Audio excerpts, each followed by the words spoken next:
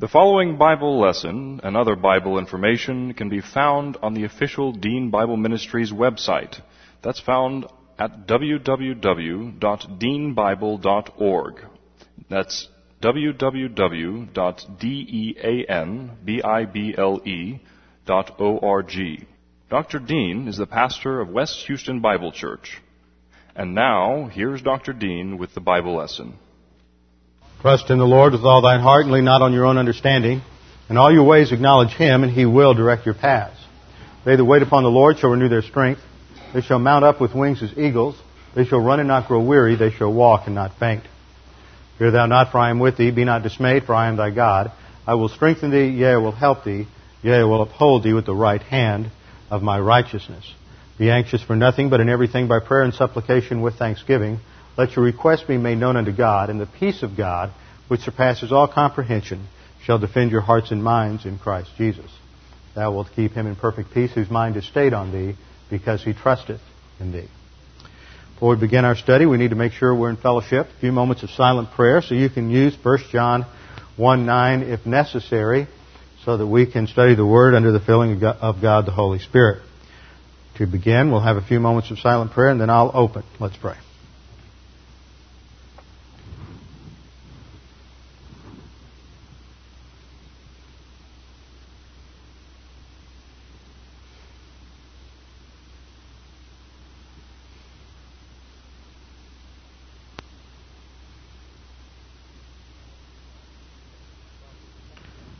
Father, we do thank you that we have the freedoms that we have in this nation to gather together and to worship you freely and unencumbered by the pressures or laws of an overpowerful state. Father, we thank you for those who have sacrificed to serve in the military of this nation throughout the decades and 2 centuries of her existence. Thank you for those who made the ultimate sacrifice to secure the liberties that we hold so dear. Father, we pray that we might not forget what they have done, but that we might be mindful that the freedoms we have were secured through military victory. And it is only through a strong military that we will continue to maintain and be able to defend our freedoms. But beyond that, the most important aspect is not simply a strong military, but having the right mental attitude and the right thinking in our souls, which comes only from Bible doctrine. And as we study today in our continuing study of Judges, we see that the failure to hold steadfast to the truth as revealed in your Word is what deteriorates our souls and what ultimately causes the loss of freedom and liberty. Father, we pray that we would be mindful that it is the task of the believer to advance to spiritual maturity, and that in that, as he advances, the nation around him is blessed by association. And it is the pivot of believers that will continue to be the source of blessing and prosperity for this nation. And so it is up to us, the individual believer, to make sure our volition is positive and that we are devoted to the study and application of your Word. Now, Father, as we study the things we look at this morning, we pray that we would be responsive to them, and God the Holy Spirit would make them clear to us. We pray this in Christ's name. Amen. Open your Bibles with me to Judges. Judges chapter 10. And we come upon, as I've indicated before, one of the oddest episodes in the Old Testament.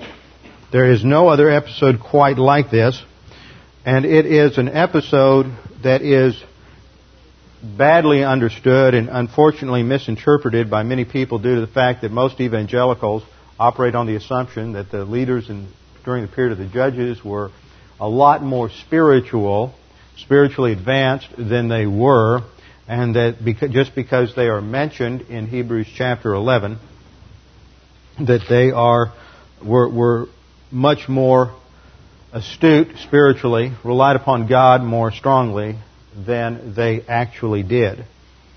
We have to understand these events in the light of the context of Judges and the deterioration of the nation. What we have seen again and again and again in our study of Judges is that the nation loses its freedom not because they are simply weak militarily, not because they are behind the other nations technologically, not because they have a poor economy or lack good leadership, though all of those aspects are true. The issue at stake in the book of Judges is to show that the real problem was a spiritual problem, and that if they had been right with the Lord spiritually and positive to doctrine, then they would not have come under the oppression by the foreign powers, and they would not have undergone the military defeats that they did, and they would not have become servants of the foreign nations. But because they rejected God and rejected doctrine, God punished the nation again and again and again. And as the nation continued through these cycles of spiritual deterioration, what happens is the culture as a whole took on more and more of the trappings of the surrounding culture of the Canaanites. And this is always the problem with Christianity throughout the ages, is that the church has always mirrored or reflected the trends of the world around us. And I don't think that's inescapable, because after all, the church is always going to be made up of people who grew up and were taught to think and were trained by the world system around them until they came to a point of salvation. And unless there is a dedication to the Word of God and dedication to doctrine to transform the thinking by a large majority of people within any culture, within any nation, within any society, then that culture is not going to be impacted by Christianity to a very large degree at all. And see, this is what made Western European history so fantastic. Now, I'm not glossing over the many flaws in Western European history. See, today what's happened in multiculturalism and cultural, in the name of cultural diversity, and under the whole umbrella of postmodernism, what you have is a system of thinking that wants to attack Western European, especially males, as being the source of all evils in society. And if we could just somehow rid ourselves of that cultural influence, then we would be able to really advance and have true freedoms for all peoples and all cultures. And so that's one of the major themes in education today in most college classrooms.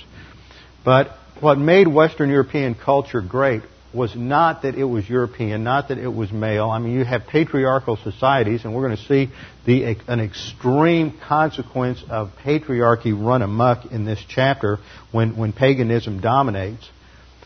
You have patriarchal societies, you have had male-dominated societies, you have had all kinds of similar societies and cultures throughout history. But what made Western European culture what it was the influence of a Judeo-Christian thought form, Judeo-Christian ethic, the revelation of God, and ultimately the influence of Christianity and men who, especially coming out of the Reformation, thought seriously and profoundly about the implications of doctrine for economic theory, political theory, and social theory. And it is the people who thought, those men who thought so profoundly and so deeply and let the Scriptures impact their thinking. Now, that doesn't mean they were right in every case, and it doesn't mean that you can give a carte blanche approval to their entire philosophical system. But the point is that they were men who took the Scriptures seriously and believed that the Bible was the revealed and inerrant Word of God, and tried to use that as much as possible as a starting point for their thinking about man and about man's relationship to man, politics, government, society. And as a result of that, they wrote many profound things in the 17th century and 18th century that influenced the founding fathers of this nation. Now, what made Western European civilization great was the influence of Christianity. Before Christianity, there was very little difference between the thinking in the Roman Empire, the thinking of the Greeks, the thinking of the Greek Empire, from that of the Egyptians, Babylonians, Mesopotamians, Asians, or any other empire based on paganism throughout the world. they had certain commonalities, and usually there was some sort of totalitarian, strong-armed government that ruled for its own benefit and overlooked the liberties and the values of the individual citizen in that nation. It is only those nations that have been impacted by the thinking of Scripture, and not just in terms of something like salvation, but really working deeply to understand that the Scripture addresses every arena of life, that the Scripture addresses every category of thinking, not just so-called theology or spirituality. That the Bible is absolutely inerrant in everything it addresses and gives us a coherent worldview that it has implications for every field of study and every category of human thought and human endeavor. And when that influence is removed, then what happens is those societies that had been influenced by Christianity begin to fragment, begin to break down, and begin to take on the appearance of just every other culture and every other society around. And that's what happened during the time of the Judges, because Israel refused to completely annihilate the Canaanites as God had commanded. They compromised with them and they coexisted with them, and then they intermarried with them, and it wasn't long before they were worshiping the same gods, and their culture was no different from that around them. So that the spiritual leaders, like the judges from Othniel through Samson, the more the culture they came out of reflected the paganism of the Canaanites, the more the thinking of those individual leaders was influenced by the thinking of the culture around them. And to understand what happens with Jephthah and then again with Samson in the following episode, to understand them, we must understand that they are men who are thinking more like the pagans than like the men who are truly influenced by the Scriptures. And with Jephthah, you have something very similar to what happens today, and that is what I call sort of a superficial closet kind of Christianity. He talks about God a few times as if, just like in many things that we do in our society, we have an invocation or a benediction, but yet it's like we're just giving a nod to God, and there's no real profound influence of biblical thinking on our thinking. And this is what happens with Jephthah. Now, to briefly review what has happened is the Israelites have once again disobeyed God, and there is a list at the beginning of chapter 10 in verse 6 of the fact that they not only got involved with the fertility religions of the Canaanites, serving the Baals and the Ashtaroths, but they got involved with the gods of Syria, the gods of Sidon, the gods of Moab, and the gods of the people of Ammon. Now pay attention, those last two are very important, because that is specifically going to impact what happens in this episode and the next chapter. They're influenced by the religious thinking of the Moabites and the Ammonites, specifically, along with the other groups. But what has happened now is, instead of seeing what we have in the past, that they're just influenced by the Canaanite religions, now they're dominated by all the false religions of the nations that surround Israel. So the degree of apostasy is much greater than it has ever been before. But specific note is paid to the religions of the Moabites and the Ammonites, and the reason for that is because in both of those systems they practiced human sacrifice and infant sacrifice. And that plays a part as background understanding to what takes place in the episode with Jephthah and his vow. Now, last time we looked at Israel's turning back to God, their confession of sin, in verses 10 through 14, and God's response that He wanted a little more than just a superficial confession if He was going to remove the consequences for their discipline. Didn't have anything to do with fellowship. It has to do with delivering them from their divine discipline.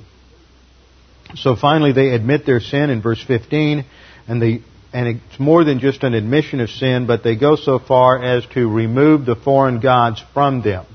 They stop doing what they have been doing that has caused them to break fellowship and go into apostasy.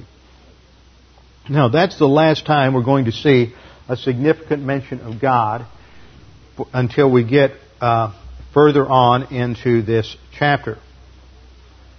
We're told then that after that took place, the people, they were invaded again by the Ammonites in verse 17.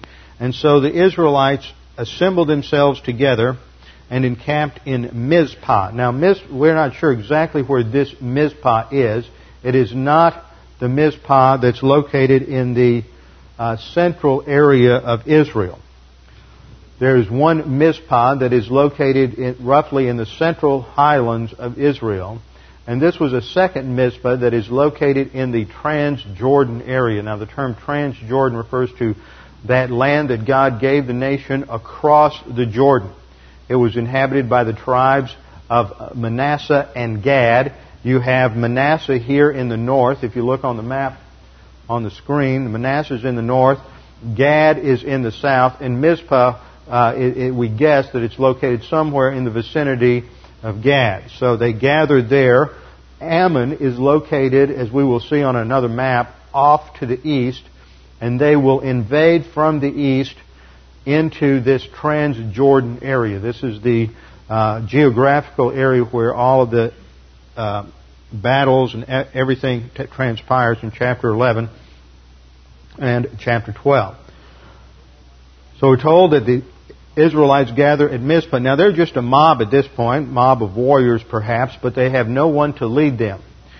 And in verse 18 we read, the people, the leaders of Gilead, said to one another. Now who are the leaders of Gilead? Well, if we look at this map again, what happened was that over time this Transjordan area became known geographically as Gilead. So it covers that whole area from Manasseh in the north down through Gad's possession in the south. And the Transjordan area generally became known as Gilead, who is a name for one of the men under Joshua who went in and captured and took control of that area. So the leaders of Gilead said to one another, who is the man who will begin to fight against the sons of Ammon? He shall become head over all the inhabitants of Gilead. So they're looking for someone to take control, to take authority, and to take charge. There's no one there who has the ability to do this. This is one of those interesting episodes in history. What really happens in the next chapter, down until you get into the details of Jephthah's vow and the battle itself, is not unlike a common theme in adventure movies or adventure literature. One of the great movie makers of our time was a Japanese director by the name of Akira Kurosawa, and he had a movie called The Seven Samurai. And it was the story of a village that was being oppressed by a bunch of bullies, and so one of the men in the village escaped and went and found 7 samurai who did not have any loyalty to any particular lord or shogun, and hired them to come and deliver the town from these oppressive bandits. That movie was then remade in English and called the Magnificent Seven. And if you've seen Kurosawa, then you understand what the Magnificent Seven is all about. Well, that's the same story as what happens here. You have a group of people on the Transjordan who are basically being oppressed by the Ammonites, and they don't have anybody who can fight for them. They don't have anybody who can pull together the army. They don't have anybody who understands strategy and tactics. So they need to get somebody. They need to have a hired gun who's going to come in and organize everybody so that they can defeat the bad guys. And that leads us in verse 1 to of the next chapter to an introduction of this warrior they're going to hire. We're introduced there to Jephthah. Now, Jephthah the Gileadite, so there we're told that he is a Gileadite. He's one of their own, but he is not looked up to by them. He has a somewhat checkered past and a besmirched family history, and so he is an outcast from his own people. Jephthah the Gileadite was a mighty man of valor, and this phrase in the Hebrew indicates that he was a warrior. That's the thrust of the idiom. He was a Gabor, which means a warrior, and he was also the son of a whore. Well, that tells you right away that he's not one of the most popular people, and like Abimelech, who's the son of a concubine, and later on we see this even with David, who is the overlooked and mistreated and abused son of Jesse. God is going to bring somebody up from the background to be a leader in the nation, but we never are told that God raises him. And that's an important thing to notice here. You don't see God mentioned in verses 17 to 18 of the previous chapter. His name is conspicuously absent from all of this. The people just get together, say, well, who's going to lead us? They're not really dependent upon God at this point, and are not, and God is conspicuously absent from this entire event. So the Holy Spirit makes it clear through the author that we pay note to his family heritage, that he is the son of a whore and his father Gilead. Now, that raises some interesting observations about the nature of society at that time. First of all, we need to recognize that obviously the marriage is breaking down, and we have this emphasis on Gilead, who is going outside the family to a prostitute in order to have sexual relations. Now, this prostitute gives birth to Jephthah, and there seems to be a sense of honor, at least on Gilead's part, that he brings this child into his own home in order to raise the child. But some other questions ought to occur because we're not told who this woman was. Was this woman an Israelite woman? In which case, we know that from our study of Jewish family that the nation must have been in a serious deterioration because it was looked upon so... a prostitute was at the lowest rung of society and looked down upon so much that a woman had to be in serious straits in order to go into prostitution. If it wasn't an Israelite woman, then that meant it would be a Canaanite woman. Now, if it was a Canaanite woman, was this just some woman, some just common prostitute, or was it a temple prostitute?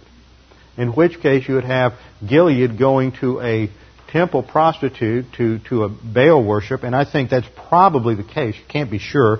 Little is said, but that's probably the case, and it would just indicate the further deterioration and spiritual decline of the nation, and the fact that Jephthah is not growing up in a godly home. This is not like Daniel or Shadrach, Meshach, and Abednego. He's not growing up in a home where doctrine is the number one priority, and he's not going to be taught the Word.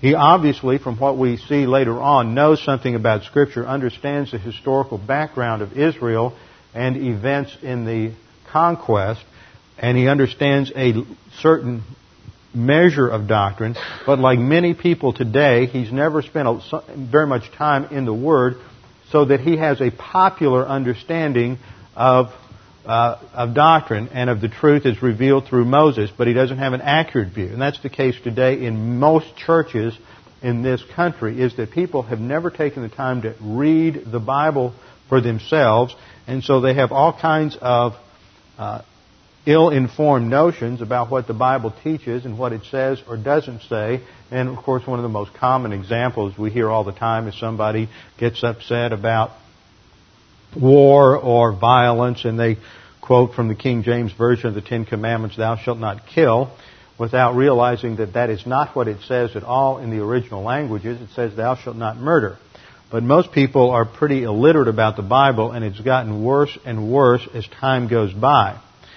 And that's pretty much the case in that time. So Jephthah has some understanding, but it's merged in with a lot of false thinking, and it also has assimilated a lot of ideas that have come out of the Baalism and the other idolatrous religions surrounding Israel, so that it's a mixture. It's a syncretism of religious beliefs, and that's going to eventually get Jephthah into serious trouble. Verse 2 tells us that there were other sons in the home. Gilead's wife bore sons. And when his wife's sons grew up, they drove Jephthah out. So he is an outcast. He's rejected by his family, rejected by his brothers. They don't want him to have any part of the inheritance of the father, any land with them. And we're told in verse 3 that he fled from his brothers and dwelt in the land of Tob. Now, we're not sure where that is. It's mentioned 2 or 3 other times in Scripture, but we're uncertain of where it is. But there's a note of irony here, because Tob in the Hebrew means good. And yet there is not anything really good taking place in this area. It's sort of like the Badlands of Wyoming or South Dakota. It's like the Hole in the Wall gang that Butch Cassidy and the Sundance Kid made famous. Jephthah goes out there, and then a band of worthless men gather around him, not unlike David's mighty men. He's out in the wilderness. There are certain similarities, but some crucial differences as well. These worthless men gather around him, and so he has a gang.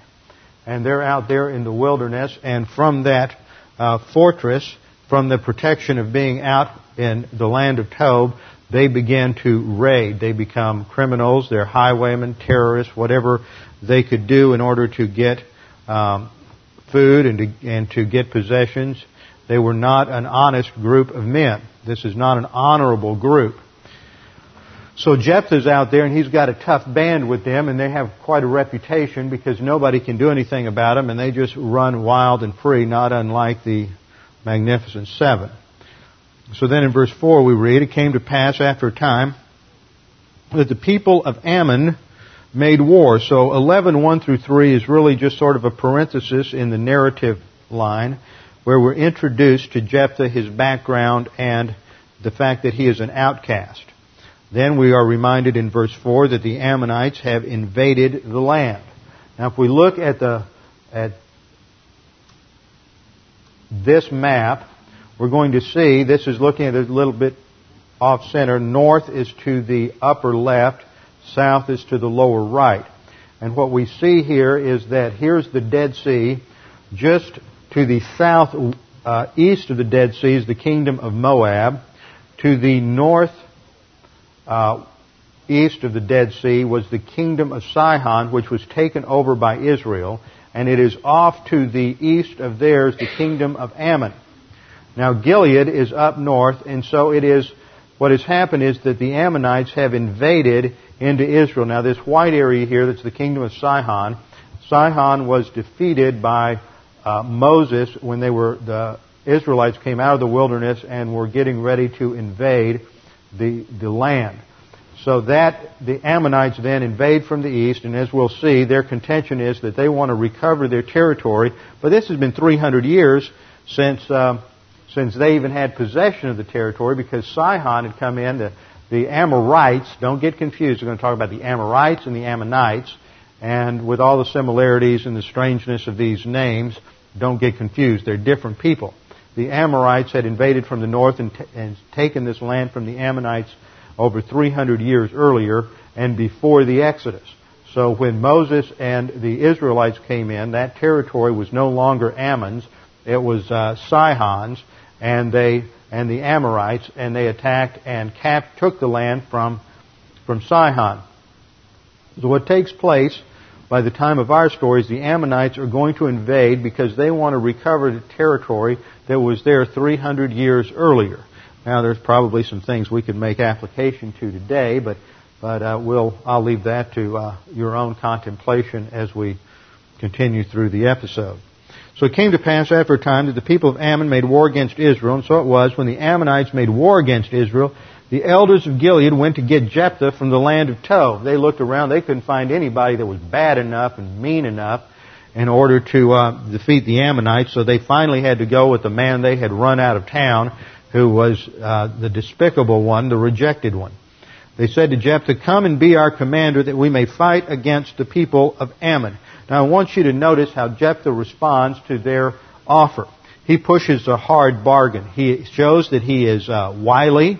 He understands the issues. He's a hard-nosed bargainer, and he enters into some tough negotiations with them. He understands the dynamics of what's going on. He doesn't want to get in a position where if he comes and fulfills their request, that all of a sudden they forget about him and he's left out in the cold again. He is going to use this to get some leverage so that he can reinstate himself, not only in a position that, not just in the position he was in before he was expelled, but now he's going to use this to leverage himself and to manipulate them into making him their leader and giving him the authority that goes along with it. So when this is over with, he wants to come out as somewhat of a king, leader over Gilead. So he says to them in verse 7, "Did you not hate me?" He's going to remind them of how they've treated him. He's going to put them make them feel uncomfortable for a while and expose their own weakness so they'll be more willing to give him whatever he asks for. "Didn't you hate me and expel me from my father's house?" In other words, why should I help you? You haven't done a thing for me in the past. There's no reason why I should help you. And he's making them realize that he is the one who's in full control of the negotiations. He says, why have you come to me now when you are in distress? Verse 8, and the elders of Gilead said to Jephthah, this is why we've turned again to you now, that you may go with us. Turned again. They never turned to him in the first place, but they're overlooking that. They're trying to gain his favor. This is why we've turned again to you now, that you may go with us and fight against the people of Ammon and be our head over all the inhabitants of Gilead. He wants to make sure that they mean what they say. This is a position of ultimate authority over all of Gilead. So he says to the elders in verse 9, if you take me back home to fight against the people of Ammon, and the Lord delivers them to me, shall I be your head? In other words, after the battle, am I still going to be in charge? That's what I want. I want to be in the ultimate position of authority. Notice he mentions the Lord here, but it's only in a somewhat superficial way. Just as anybody casually says, well, as the Lord wills, or if God blesses us tomorrow, but do they really mean it, or is that just a way of speaking? Verse 10, and the elders of Gilead said to Jephthah, the Lord will be a witness between us. Okay, we're going to go to court and we're going to swear on a stack of Bibles, but does that really mean anything? See, in our society, when the Bible has lost any significance and nobody knows anything about theology, what does it mean if you were to swear on a Bible? It doesn't mean anything. God is reduced to nothing more than sort of a superstitious token. The elders of Gilead said, the Lord will be a witness between us if we do not do according to your words. Then Jephthah went with the elders of Gilead, and the people made him head and commander over them. So he takes on a position as the ultimate authority, both militarily and he hopes, politically over this region. And Jephthah spoke all his words before the Lord in Mizpah. So they write that the impact of that statement is they set up a covenant between them and call for God to witness that covenant. And that pretty much sets the contract in stone, so that after the war is over, the Gileadites are going to have to give him what they have promised. Now, Jephthah does a very interesting thing in verse 12, which indicates that he understands the situation and he is not some just rough guy out of the backwoods of the Transjordan. But he understands something about leadership, and he understands something about diplomacy and relations between nations, because what he is going to do is make sure that a war is necessary, and he is going to make it clear what the military objectives are in the war. You see, that's one of the things that's important, is if you're going to go to war, you need to make sure and clearly define what your objectives are. Back in the 60s and 70s, we never had clearly defined objectives in terms of Vietnam, and I think we should have had better defined objectives with regard to Saddam Hussein during the Desert Storm campaign and what was going to happen with Iraq, but that's another story. Jephthah understands this issue, and so he sends some diplomats, some messengers to the king of the Ammonites to find out just exactly what the issues are. Verse 12, what do you have against me that you've come to fight against me in my land? Why are you invading Israel? What are the issues here? It's going to make the objectives clear. Verse 13, and the king of the people of Ammon answered the messengers of Jephthah. Listen to the reasoning now. Now, if you don't understand the Old Testament in terms of what happens during the Exodus generation, what happens with the conquest generation, then you will be completely lost as to what happens in the next several verses. The Ammonites are saying, because Israel took away my land when they came up out of Egypt, from the Arnon as far as the Jabbok into the Jordan, now therefore restore these lands peaceably. See, what you have here is another example of historical revisionism. This is so common today. It's we don't notice it, and most people are so ignorant of history, they just accept whatever Hollywood's version of any event or whatever they read. But the Ammonites are going to make a territorial claim. Now, what they're claiming is that Israel stole this land from them. This is the land at issue, the territory at issue on the map is the area shaded in white, which had formerly been dominated by the kingdom of Sihon. The area shaded in green at the time of the Jephthah episode is where the Ammon had their territory. But to understand this, let's look back to Deuteronomy chapter 2, verse 18, to see if Israel actually stole this land from the Ammonites. Deuteronomy 2, chapter 18. Now I want you to just remind you of a few things about who the Ammonites were. The Ammonites are cousins of the Jews. They are descendants of Ammon, who was the younger son of Lot. Lot was Abram's nephew. Abraham was the father of the Jewish race. His nephew Lot, therefore, is related to Abraham in his humanity. Lot was a believer, but Lot was not ever a Jew.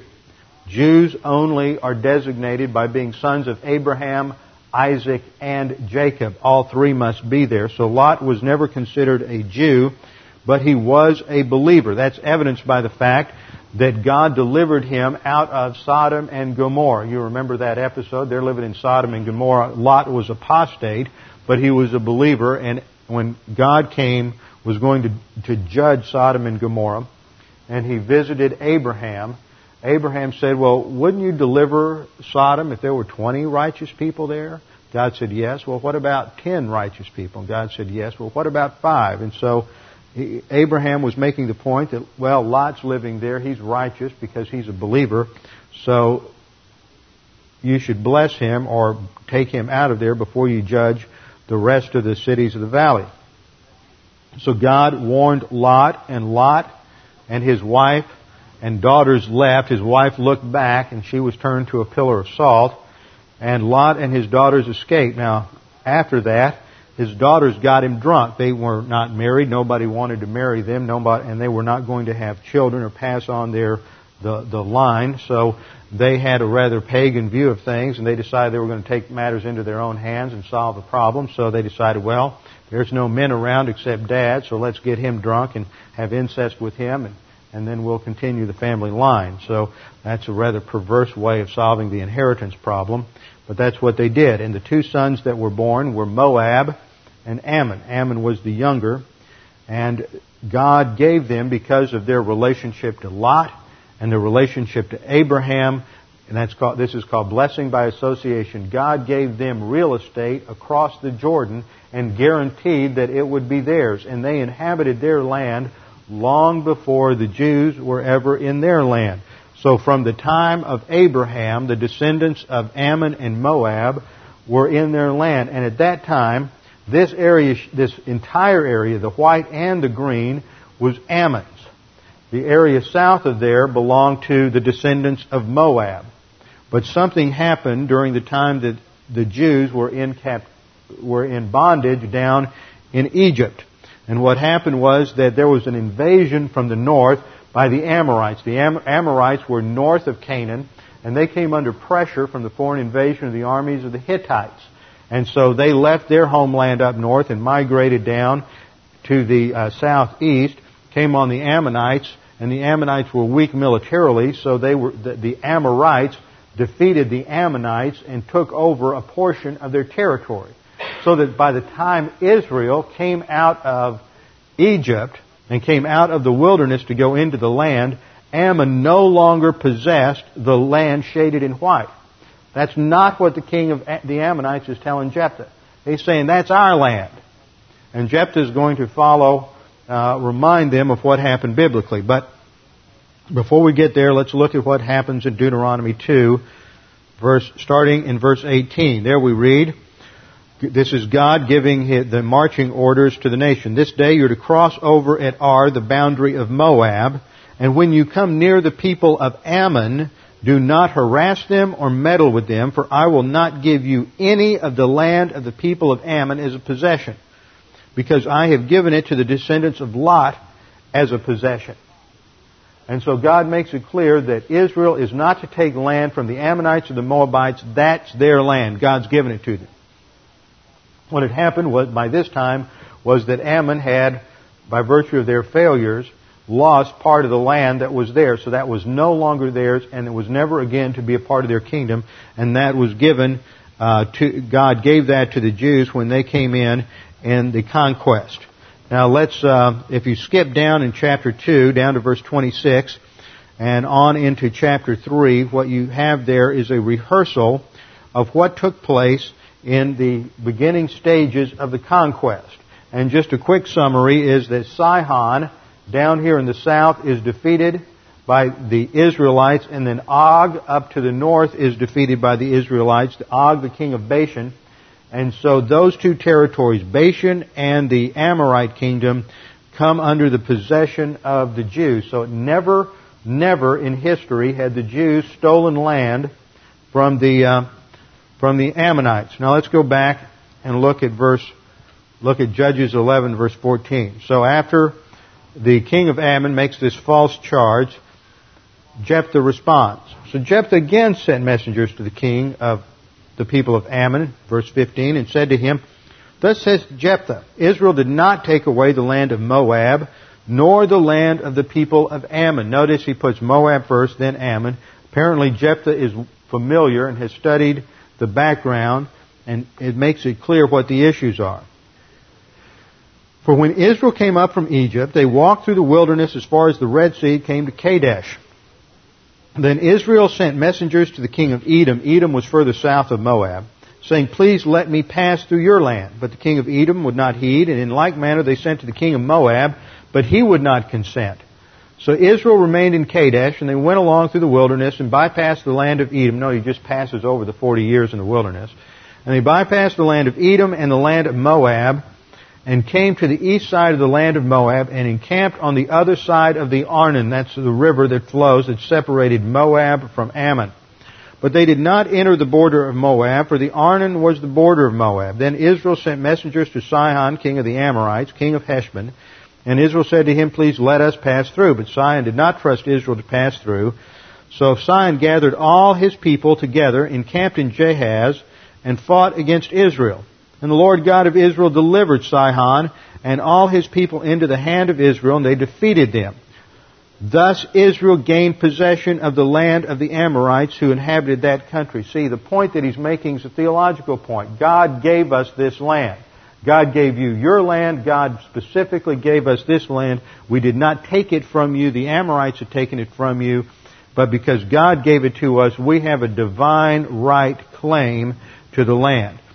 And then verse 22, he summarizes, They took possession of all the territory of the Amorites from the Arnon to the Jabbok and from the wilderness to the Jordan. But note, they never encroached on the territory of the Ammonites. Why? God had forbidden it.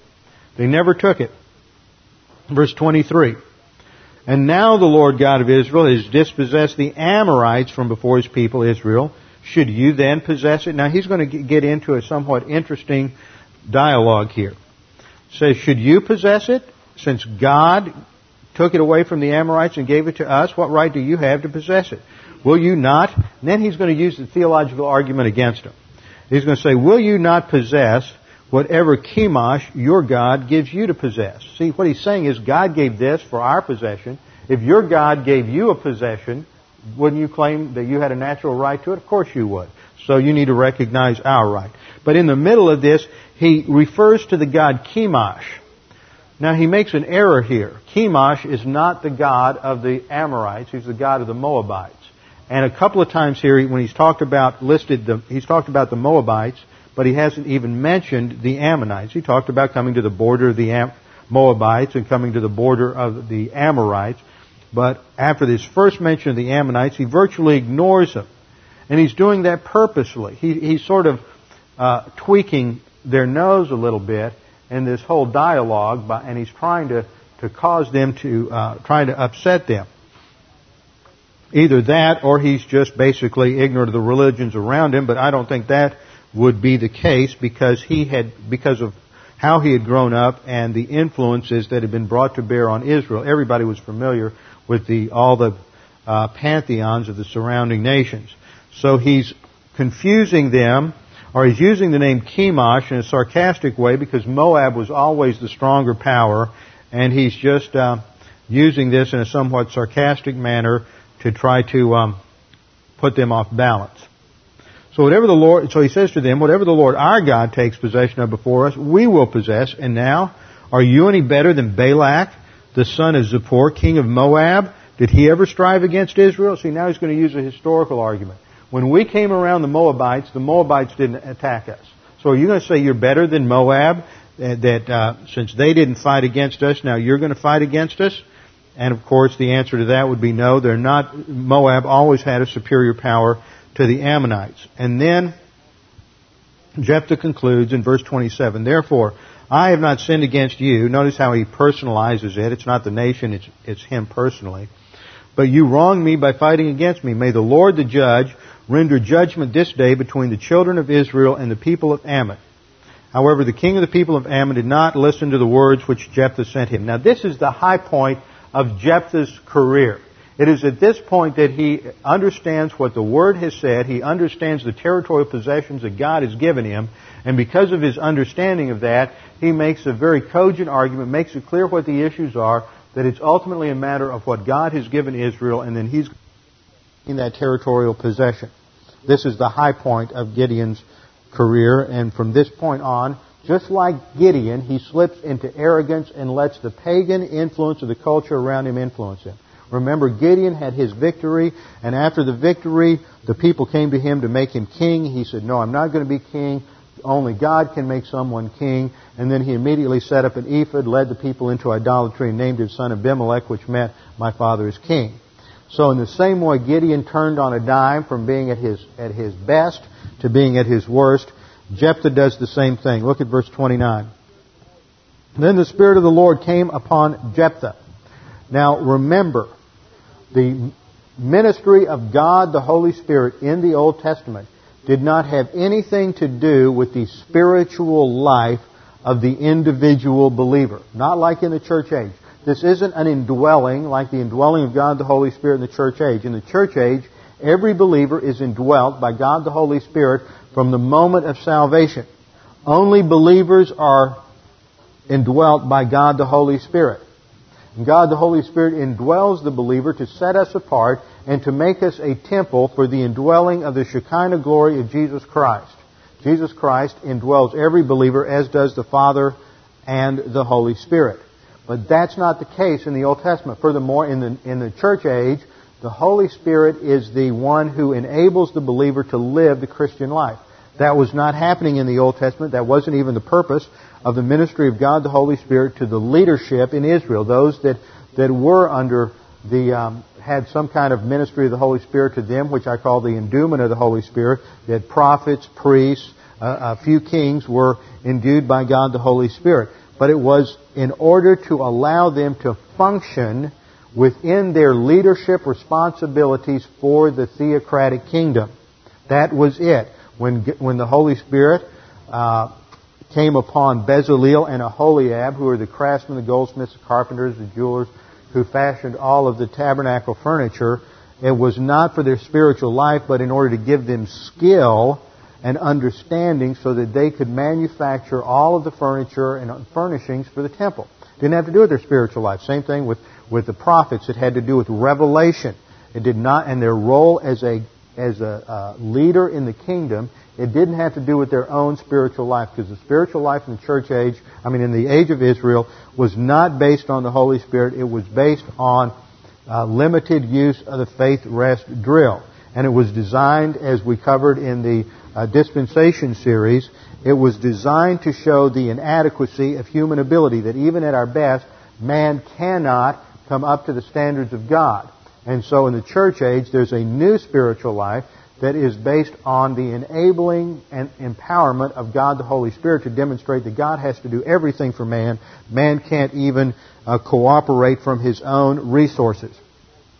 So the Spirit of the Lord coming upon Jephthah doesn't have anything to say, does not indicate that means that Jephthah is a super spiritual believer, or that Jephthah is somehow going to make right decisions after this. Coming upon Jephthah indicates that the Holy Spirit is going to enable Jephthah to make wise decisions in the battle and secure military victory.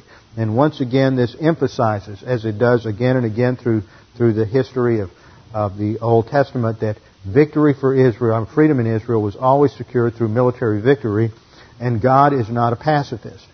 the Spirit of the Lord came upon Jephthah, and he passed through Gilead and Manasseh. So there's going to be a cause-effect here. As Gideon is up here in the northern area, he's going to pass through and move south in order to meet the Ammonites as they come in. And on his way, Jephthah is going to make a vow. Now, there's three positions on this vow. The first position is he made the vow and afterwards he modified it.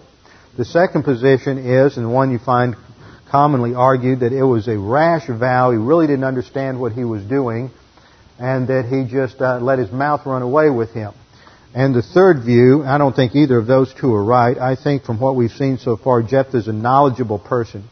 Jephthah is thoughtful. He has thought through the issues. When he negotiates with the Ammonites, when he negotiates with the Gileadites, he presses to make sure he gets complete control. Everything we see of Jephthah up to this point demonstrates that he is a man who has thought through what he is doing.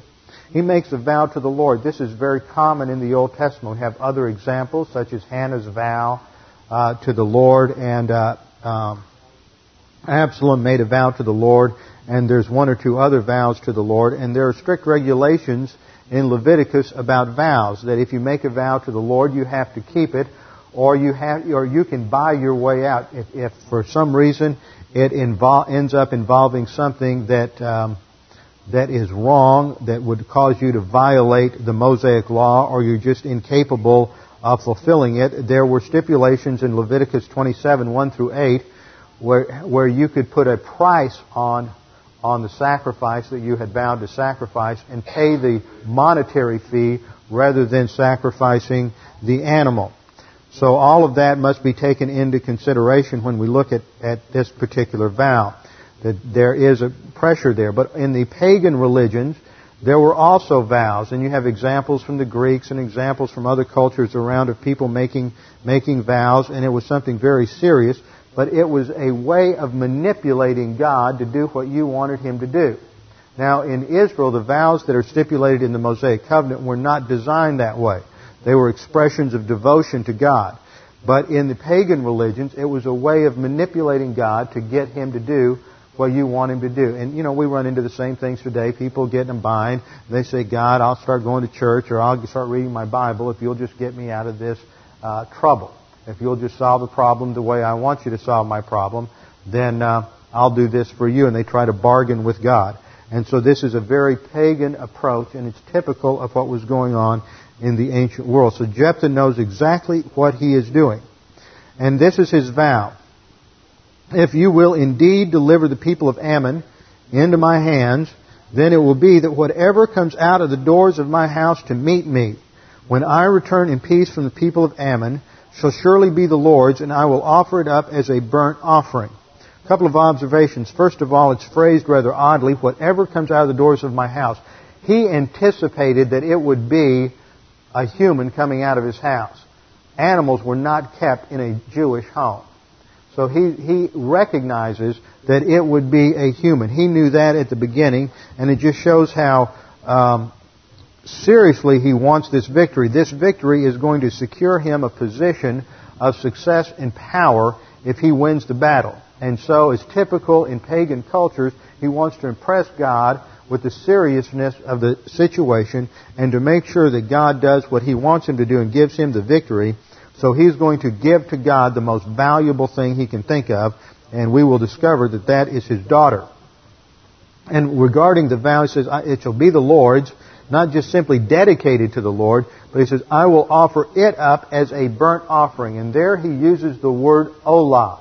And an olah is the technical term for a burnt offering. It comes from the Hebrew word alah, which means to ascend or to go up. So as you would put the lamb or goat on the altar, you'd slit its throat, and then you would have a fire built under it. And when you lit the fire, everything on the altar would burn up and would ascend to God, and it would be, in some cases, a sweet savor offering to the Lord. So that's what he has in mind. Now, we're then told that what happens. Now, he's not doing that because he's filled with the Spirit. He's doing that because he's operating on his compromised religious beliefs, and he's showing that he's still thinking mostly like a pagan. Verse 32. So Jephthah advanced toward the people of Ammon to fight against them, and the Lord delivered them into his hand, and he defeated them from Aroer as far as Meneth, 20 cities, and to Abel Keramim with a very great slaughter. Thus the people of Ammon were subdued before the children of Israel. So God gives him the victory, and it is specified that that is his victory. Now, if you look at this somewhat confusing map here, you have to switch your orientation. North is now to the upper right corner. The J here in the magenta color represents Jephthah's troop movements. The A represents the Ammonites.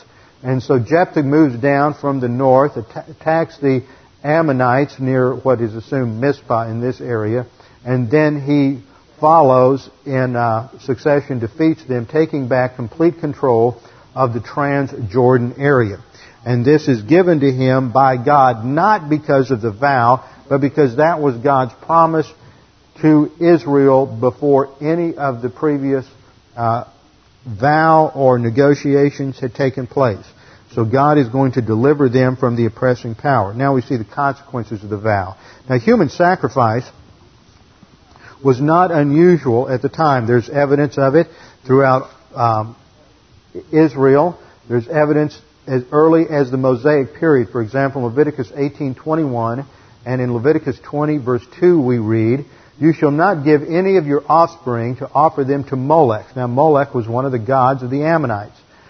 "Any of your offspring to offer them to Molech, nor shall you profane the name of your God. I am the Lord." Then in Leviticus 20 verse 2, "You shall also say to the sons of Israel, any man from the sons of Israel, or from the alien sojourning in Israel, who gives any of his offspring to Molech, shall surely be put to death. The people of the land shall stone him with stones." So there was a recognition as far back as 1400 BC that human sacrifice was being practiced by the surrounding nations. It also influenced Solomon. 1 Kings 11:7. "Then Solomon built a high place for Chemosh, the detestable idol of Moab." See, that's where we learn that Chemosh is a Moabite god, not an Ammonite god. "On the mountain which is east of Jerusalem, and for Molech, the detestable idol of the sons of Ammon." So Molech was where they would put a child on the altar, and then they would light the fire and would immolate the child on the altar. This is what Jeremiah refers to in Jeremiah 32:35.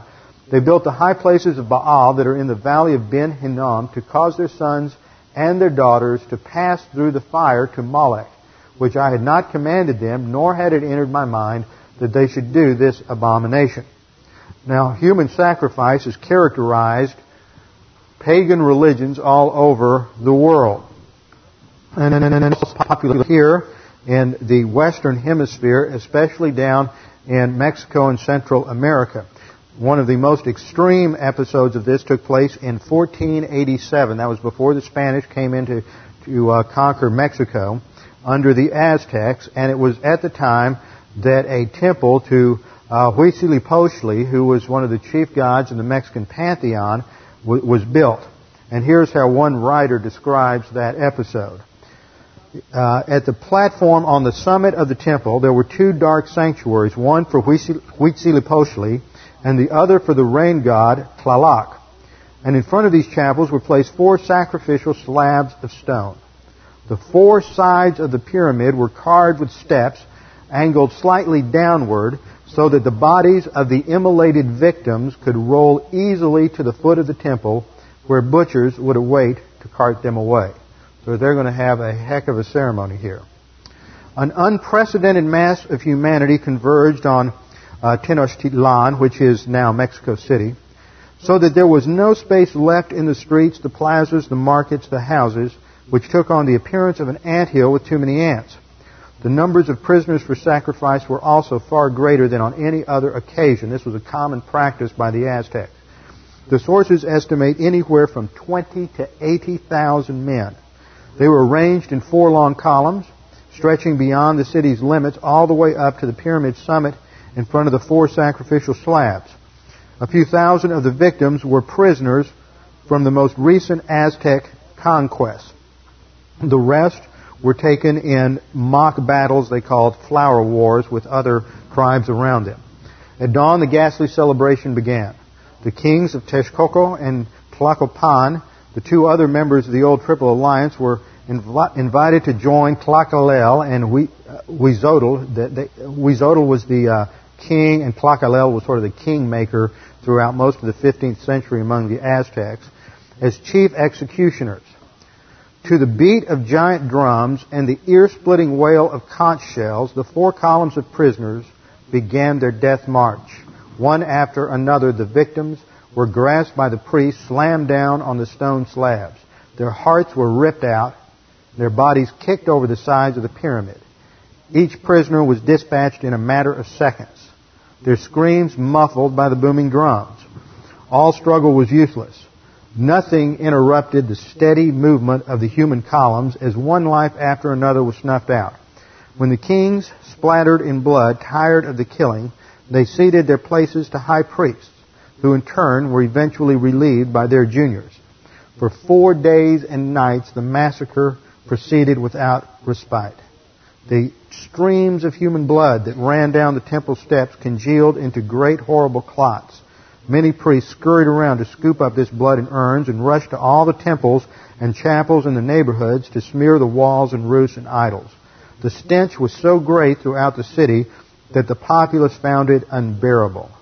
The dead were decapitated and their heads placed on racks that would be covered with lime to shore up the walls of the pyramid. The butchery was so enormous and cruel that neither before nor afterwards was there anything like it. So that's just one example of where paganism takes you. And Jephthah was more influenced by paganism than by doctrine, and so he made this offer to vow his daughter, and the Scripture says he does to her as he vowed. When his daughter ran out of the house, we're told in verse 35, and it came to pass, when he saw her, he tore his clothes and said, "Alas, my daughter, you have brought me very low. You're among those who trouble me." Notice, he's not concerned about her, he's concerned about him. Because now that he's going to commit this human sacrifice, it's going to destroy all of his chances to be the leader in Israel. He's completely self-absorbed in the whole process. "I have given my word to the Lord." Notice the perversion of it and the ignoring the provisions of Leviticus to buy his way out. So she said to him, "My father, if you've given your word to the Lord, do to me according to what has gone out of your mouth, because the Lord has avenged you of your enemies, the people of Ammon." Notice how obedient she is.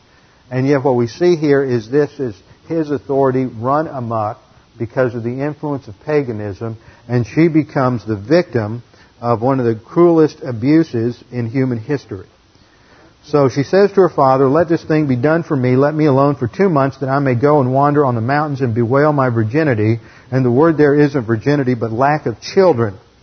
My friends and I, so that's the point, is there will be no inheritance. There's going to be no family line. She's the only one. And in Israel, that was something horrible. You wanted, especially for young maidens, they wanted to be in the line of the Messiah. So this means that she will never fulfill her God-ordained role, and that is to be a mother in Israel. And so that is the purpose for the grief. So she spends 2 months away bewailing the fact that she will never fulfill her position in life.